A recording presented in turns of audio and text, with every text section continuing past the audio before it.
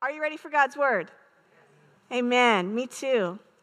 Well, we are on week 3 of our journey in this series called Paths, making well-worn paths for life in Christ. And we've been playing off the imagery from the book of Proverbs, specifically in chapter 4. And so, again, you know the drill at this point. We're going to read the same verses again in hopes that they will just get hid really deep into our hearts. So I'm going to invite you to stand in honor of reading God's word this morning. And we're going to read Proverbs 4, verses 25 through 27. And I'm going to invite you to read this aloud with me this morning. Hear the word of our Lord, church. Look straight ahead and fix your eyes on what lies before you. Mark out a straight path for your feet. Stay on the safe path. Don't get sidetracked. Keep your feet from following evil. The word of our Lord. You can be seated. I love all the language in that proverb, and I think of it often because it's got such good language to help me anchor my habits to the way of Jesus, right?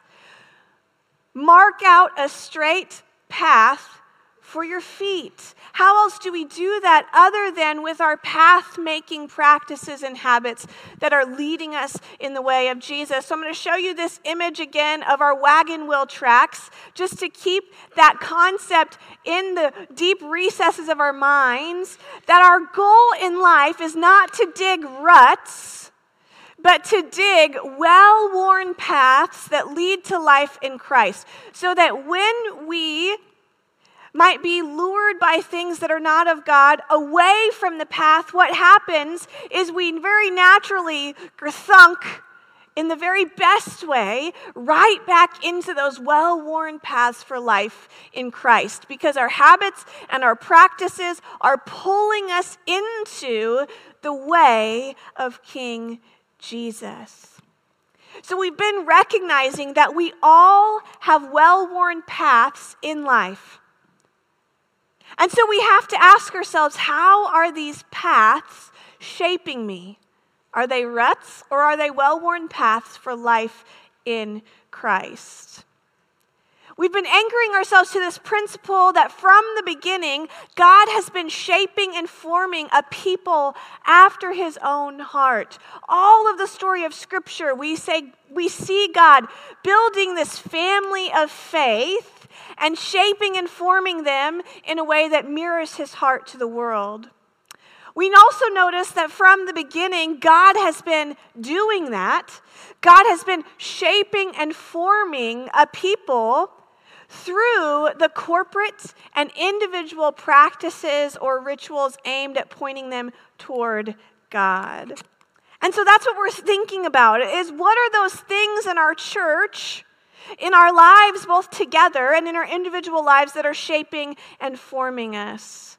We've been also using the language of Paul in Colossians chapter 3. Let me read it to you. Again, it says this. Hear the word of our Lord. Take off the old human nature with its what, church? Practices. And put on the new nature, which is renewed in knowledge by conforming to the image of the one who created it. We summarize that concept by saying this: ditch old practices that led to old ways and establish new practices that lead to new ways. And we've recognized that that is the aim of the gathered body of Christ. That is the aim of church.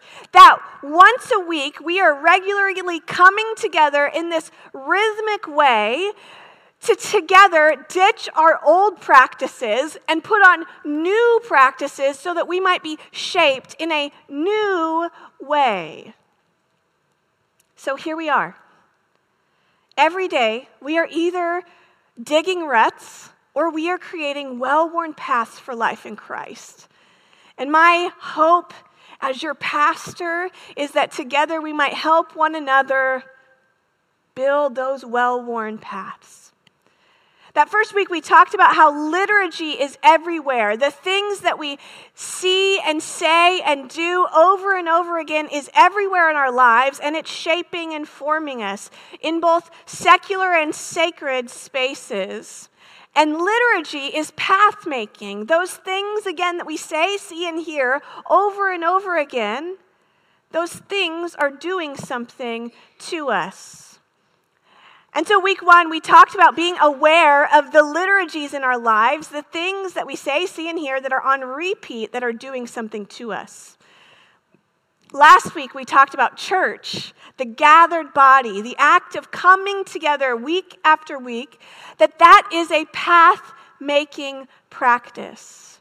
We looked at the beginning of the book of Acts and noticed that through the power of the Holy Spirit, our together life bears witness to the crucified and resurrected Jesus. And we noticed that in the early church, they were devoted to these 4 things, and these 4 things helped shape and form them in the way of King Jesus. As the early church, they were learning new habits and new ways of thinking together. They were devoted to the apostles' teaching, that posture of learning together. They were devoted to fellowship, which is beyond church potlucks. It's about sharing everything, life and stuff, together. They were devoted to sharing in meals. And so what we learned about that is that they were committed to life, relational life around the table of grace, the body and blood of our Lord, the Lord's Supper, and a table around the intimacy of a shared meal. And then finally, we noticed that they were devoted to the prayers, which we recognized was that they were submitted to these rhythms of worship in their lives. We asked the question, what makes the gathered body of Christ different from other gatherings, from all your favorite restaurants where you gather around a shared meal, right? What makes this different? It's what we're gathered around.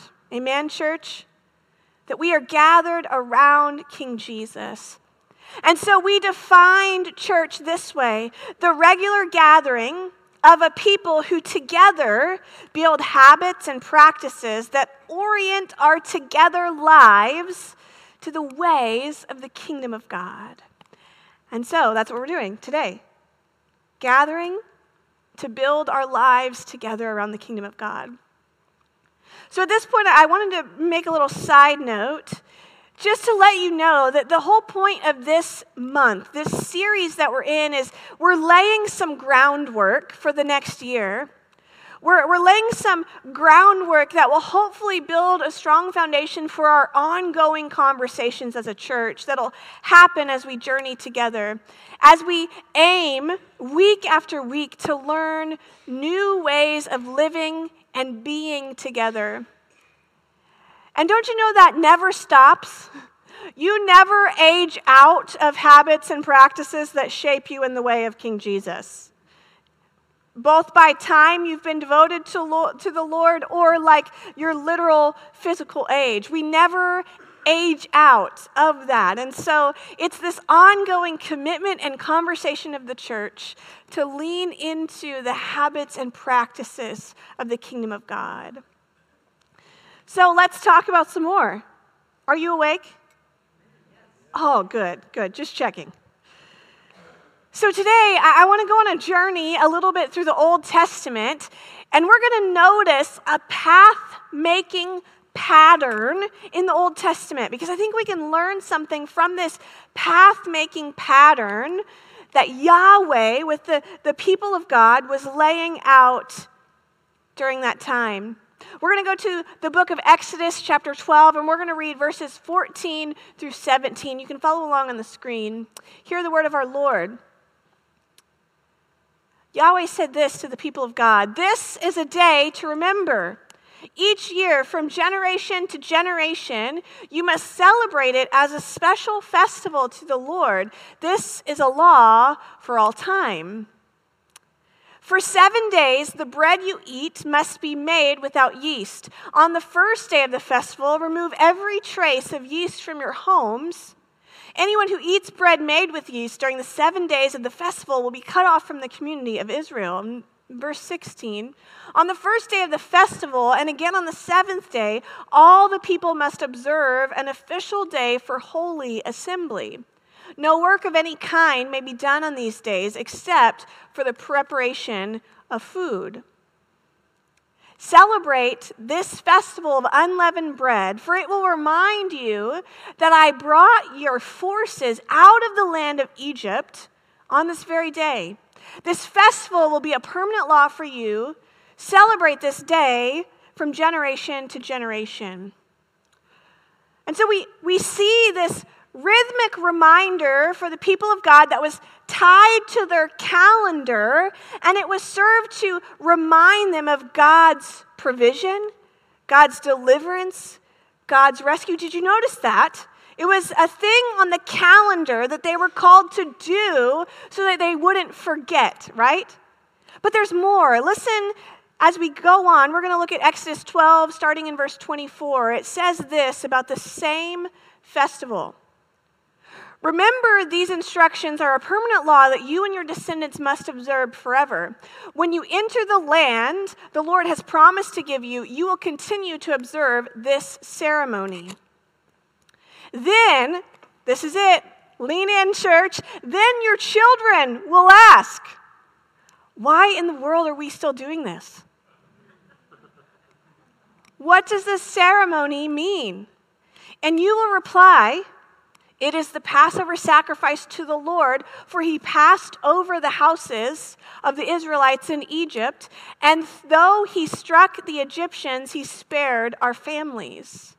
When Moses had finished speaking, all the people bowed down to the ground and worshiped. Did you notice the why?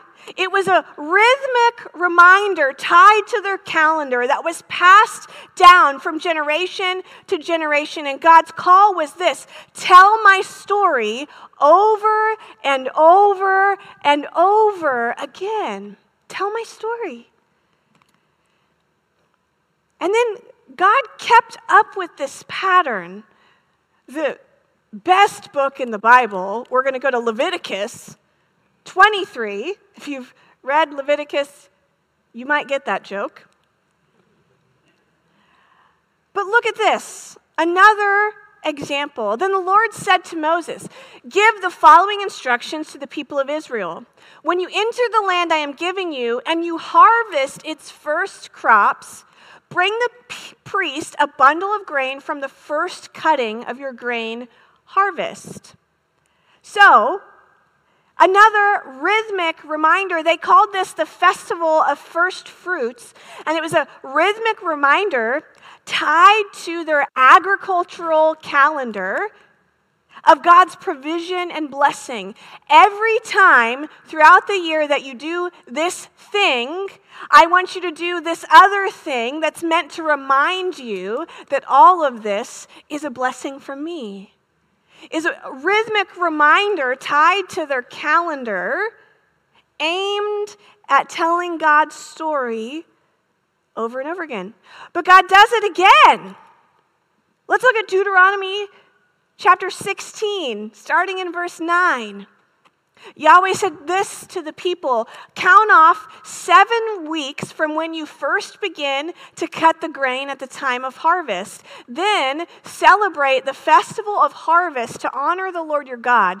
Bring him a voluntary offering in proportion to the blessings you have received from him. This is a time to celebrate before the Lord your God at the designated place of worship he will choose for his name to be honored.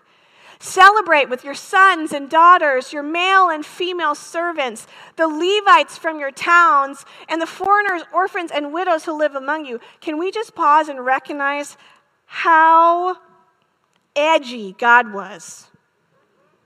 Bring your sons and daughters. Oh, and also your servants who have no place in your society. Oh, and the foreigners and those other people that everybody else tells you to cast out. They're all invited to the party. Praise God. Verse 12 says this, remember that you were once slaves in Egypt, so be careful to obey all these decrees. This was called the Festival of Weeks, or Pentecost, which later has some important significance.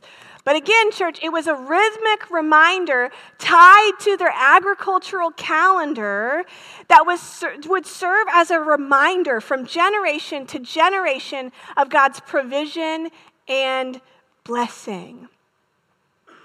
But wait, there's more. But really, all throughout the Old Testament, you see these things that Yahweh was calling the people into on a rhythmic basis to remember the things of God, to remember God's story, and to pass God's story on. There was Purim in Esther. There was the Feast of Trumpets. There was the Day of Atonement. There was the Feast of Booths.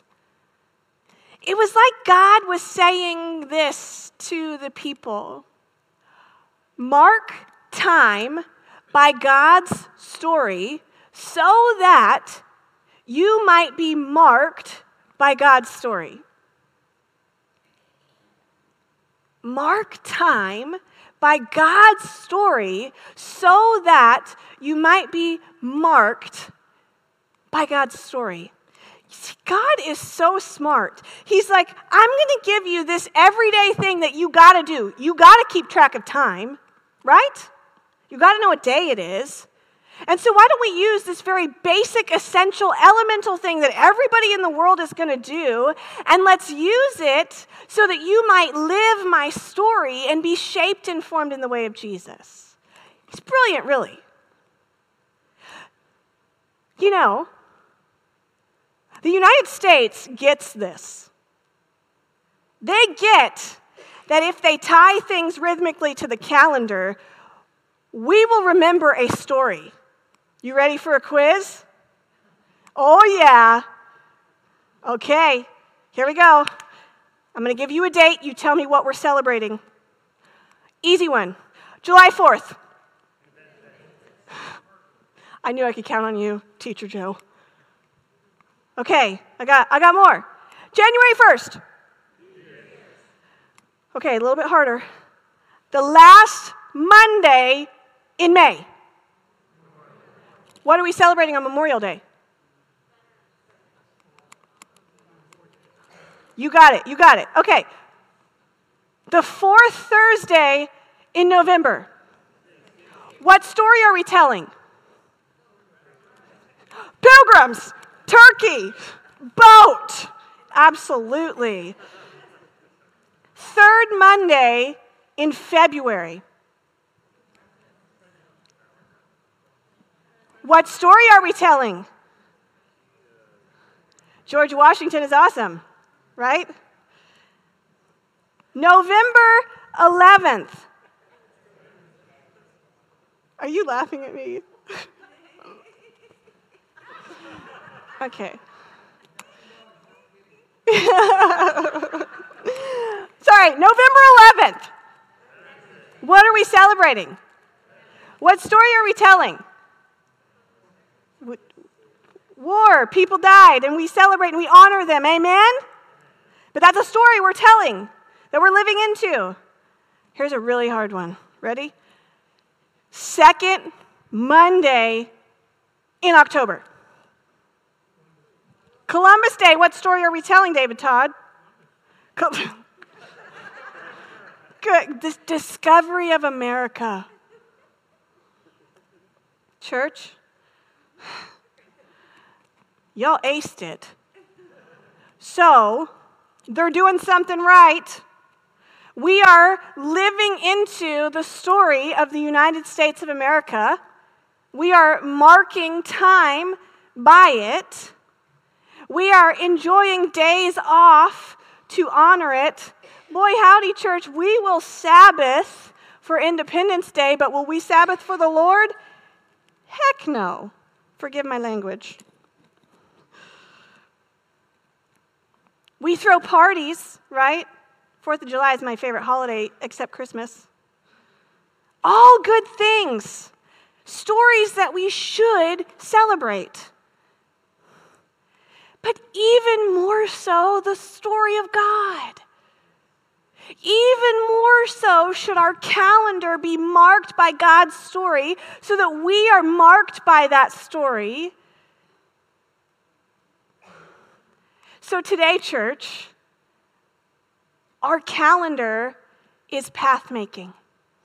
Our calendar, this seemingly unassuming thing, is path-making. It's marking us. The things that we mark time with are marking us, and that's a great thing. So, shall we also intentionally mark time with God's story? Think back to the calendar based on God's story that we saw unfolding in the Old Testament.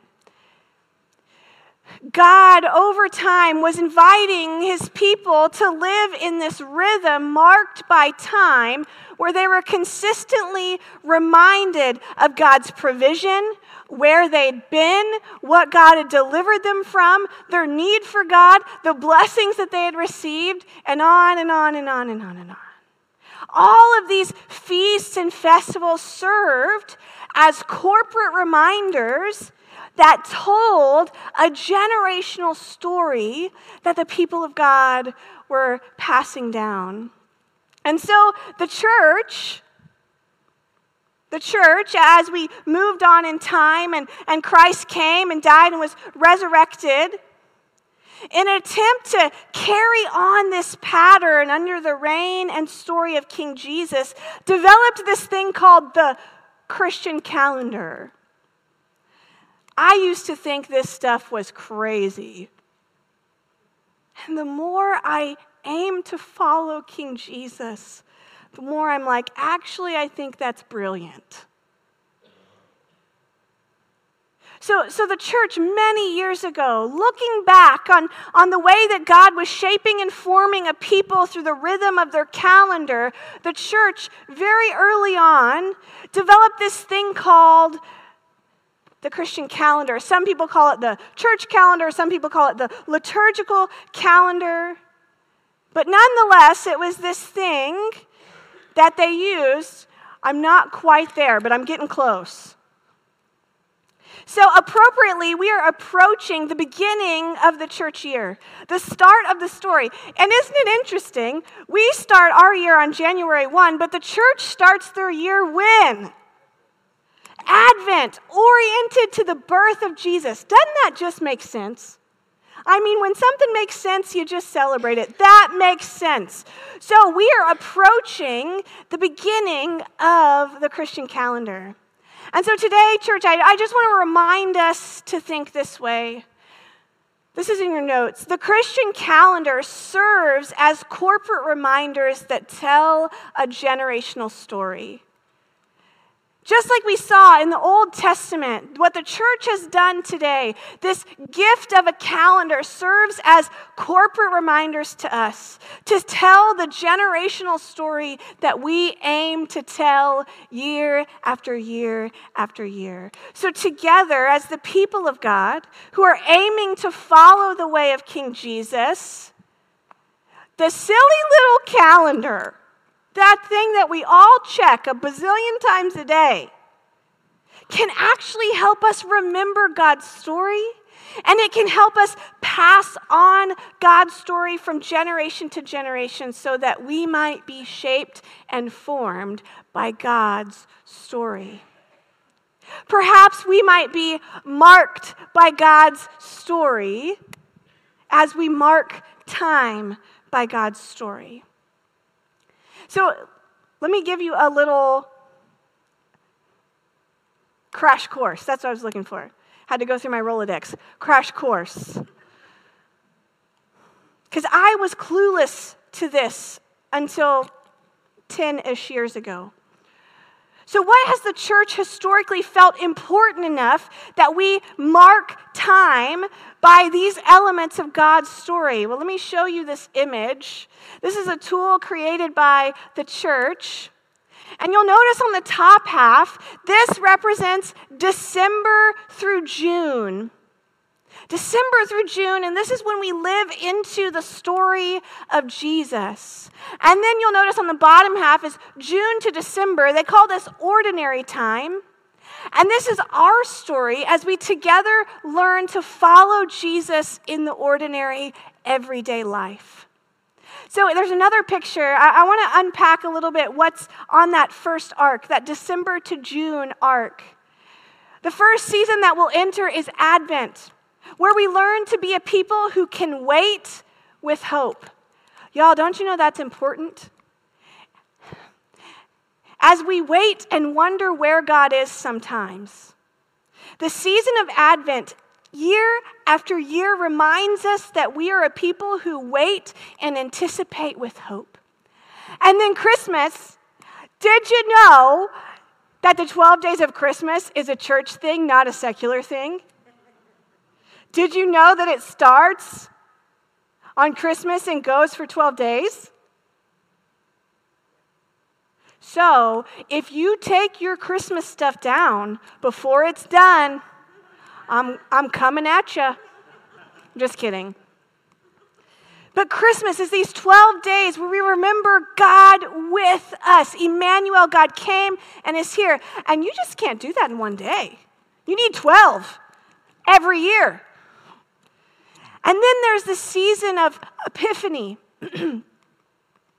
And it's God revealed through the life of Jesus, where we look at these profound stories of Jesus that reveal who God is, and we live into those stories year after year after year. Then we have Lent, the journey to Jerusalem, the journey to the cross, where every year we're reminded that we must confess our sins and we need a Savior. Amen? And then Easter, praise God, glory, hallelujah, He is risen. He is risen indeed, where we live into and celebrate the resurrected life of the church. Then we have Pentecost, the season of Pentecost, where we remember the ascension of Christ and the meaning of that Christ sits at the right hand of the Father and advocates for us, and we celebrate the coming of the Holy Spirit, which enlivens the church. December to June, living the story of Jesus. June to December, learning as the people of God how to live the story of Jesus in our ordinary lives. So together, we have this very tangible tool accessible to all of us to help us live into God's story and be shaped and formed in the way of King Jesus. Now, I want today to be practical. I want us to think about some practical ways that we can live into Advent corporately. Our together lives as we go through the month of December will be oriented around this theme of anticipating Christ, the themes of hope and joy and peace and love. So I have to ask you, in your homes, how will you mark time during Advent by the sacred season, which is meant to help us learn to anticipate all the good things of Christ, when we're surrounded by the secular? How will you in your homes mark your time by the themes of Christ? You know Advent countdowns? I had no clue what they were as a kid. You know, you open the little thing and you get chocolate. Did you know that's a Jesus thing? And commercialism, the marketplace just got smart, and we're like, we can make lots of money off this concept. The whole point of that countdown from December 1st to December 25th is training us to anticipate the moves of God. And so for 25 days, we count down as the people of God to the revival of God's biggest miracle of all time, the birth of King Jesus. So as the secular counts down to Christmas or to Santa, The church is counting down through the story of God awaiting the arrival of Jesus. I want to show you just for funsies what the Hall Home, that's us, is trying this year. This is available on Lifeway.com. They are not paying me to advertise this for them. But it's this really cool Advent countdown that has nothing to do with chocolate or gifts. Has everything to do with the story of God. And so each day you line up the numbers, and each day you move the star closer to Bethlehem. And each day you open the book and read the coordinating story. And what happens is in 25 days, you get the whole story of God. If you want to buy it, Lifeway.com. I think it was like $40. Kind of expensive, but also really worth it. Because we're going to use this every year to shape and form our lives around the story of Jesus and not the countdown to Santa.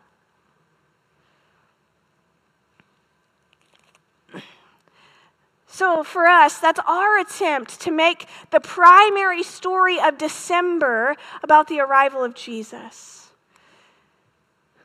So how will you do that in your homes? Whether you have kids or you don't have kids, you're still being shaped and formed into the way of Jesus, so it still matters. I have a single friend in Oregon. She's my very best friend from our time there. She's in her 50s and she's single. She bought that, the Advent blocks. She was like, I need that. It's like, you are goals, yes. And she has an Advent wreath in her home that every Saturday night, to prepare her heart for church on Sunday, by herself, she sits and lights a candle. Because even though she's one person in her home, she knows she's being shaped and formed in the story of God. So together we can use the calendar as a tool to shape our homes, our church, around the story of Jesus. Church, our calendar is path-making. And if you don't believe that's true, I'll talk to you when all of life is closed on the next major U.S. holiday. Kind of teasing and also serious. Pastor Bo is actually going to preach next week and is going to expand on this concept of how the calendar shapes our life with Jesus. So, church, as we're wrapping up today, if the things that we see, say, and hear are path-making, our commitment to you at Bentonville Community Church is that we will be thoughtful about that which we invite you to see, say, and hear with us. We will be mindful of the liturgies that we place before you.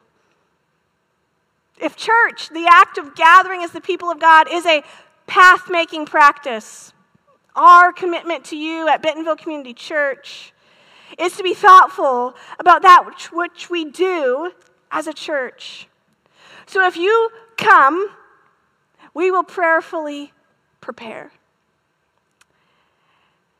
And if the calendar is a path-making practice, our commitment to you at Bentonville Community Church is to lead in the act of ordering our lives around God's story in creative ways. That's what I can commit to you. That together, as we faithfully follow the way of Jesus, we'll be intentional and prayerful about that which we see and say and hear, the liturgies that we partake in. We'll prayerfully make sure church is not just a social gathering, but it is a formative act of faith that we do together week after week after week. And we will order our lives not around the secular schedule of the kingdom of the world, but around the sacred schedule of the kingdom of God. I'm going to invite the worship team to join me as we go into a time of reflection. And so as we think about another path-making practice, I think we have to think about this. What story is your calendar telling? What story is your calendar telling? The things that are celebrated, the things that get space and time, it's telling us something about that which we love. And so our calendars are path-making. One of the hardest things, I think this is relatable, so I'll share this. One of the hardest things of motherhood, parenthood, is that I really, really, really love my daughter. And I really, really, really love my church. I really love my job. And those things don't always go well together. So I've had to be really diligent about my calendar and how I order my calendar so that what is being shaped and formed in my little girl is that mommy loves her so much. And together, we love the church. So our calendar has to tell that story. And so while my girl is little, I will put her to bed at night.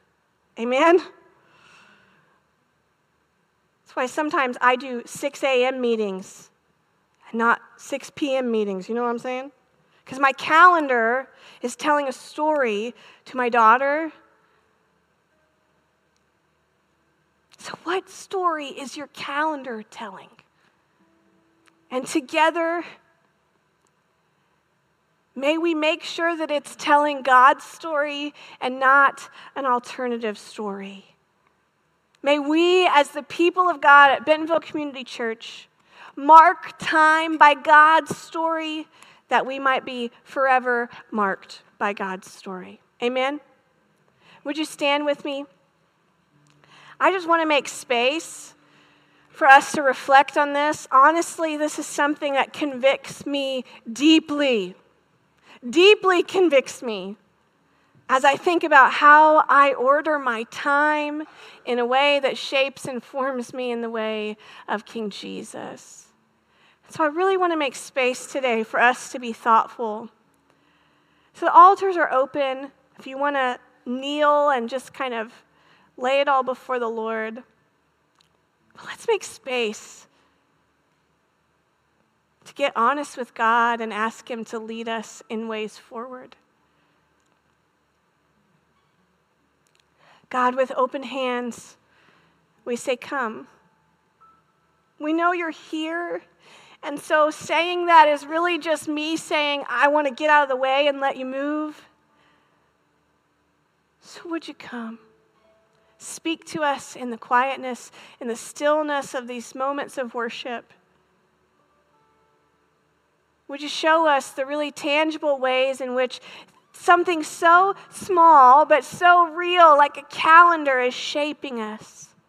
And show us how together as the people of God and individually in our homes, we might mark time by your story so that we might forever be marked by your story.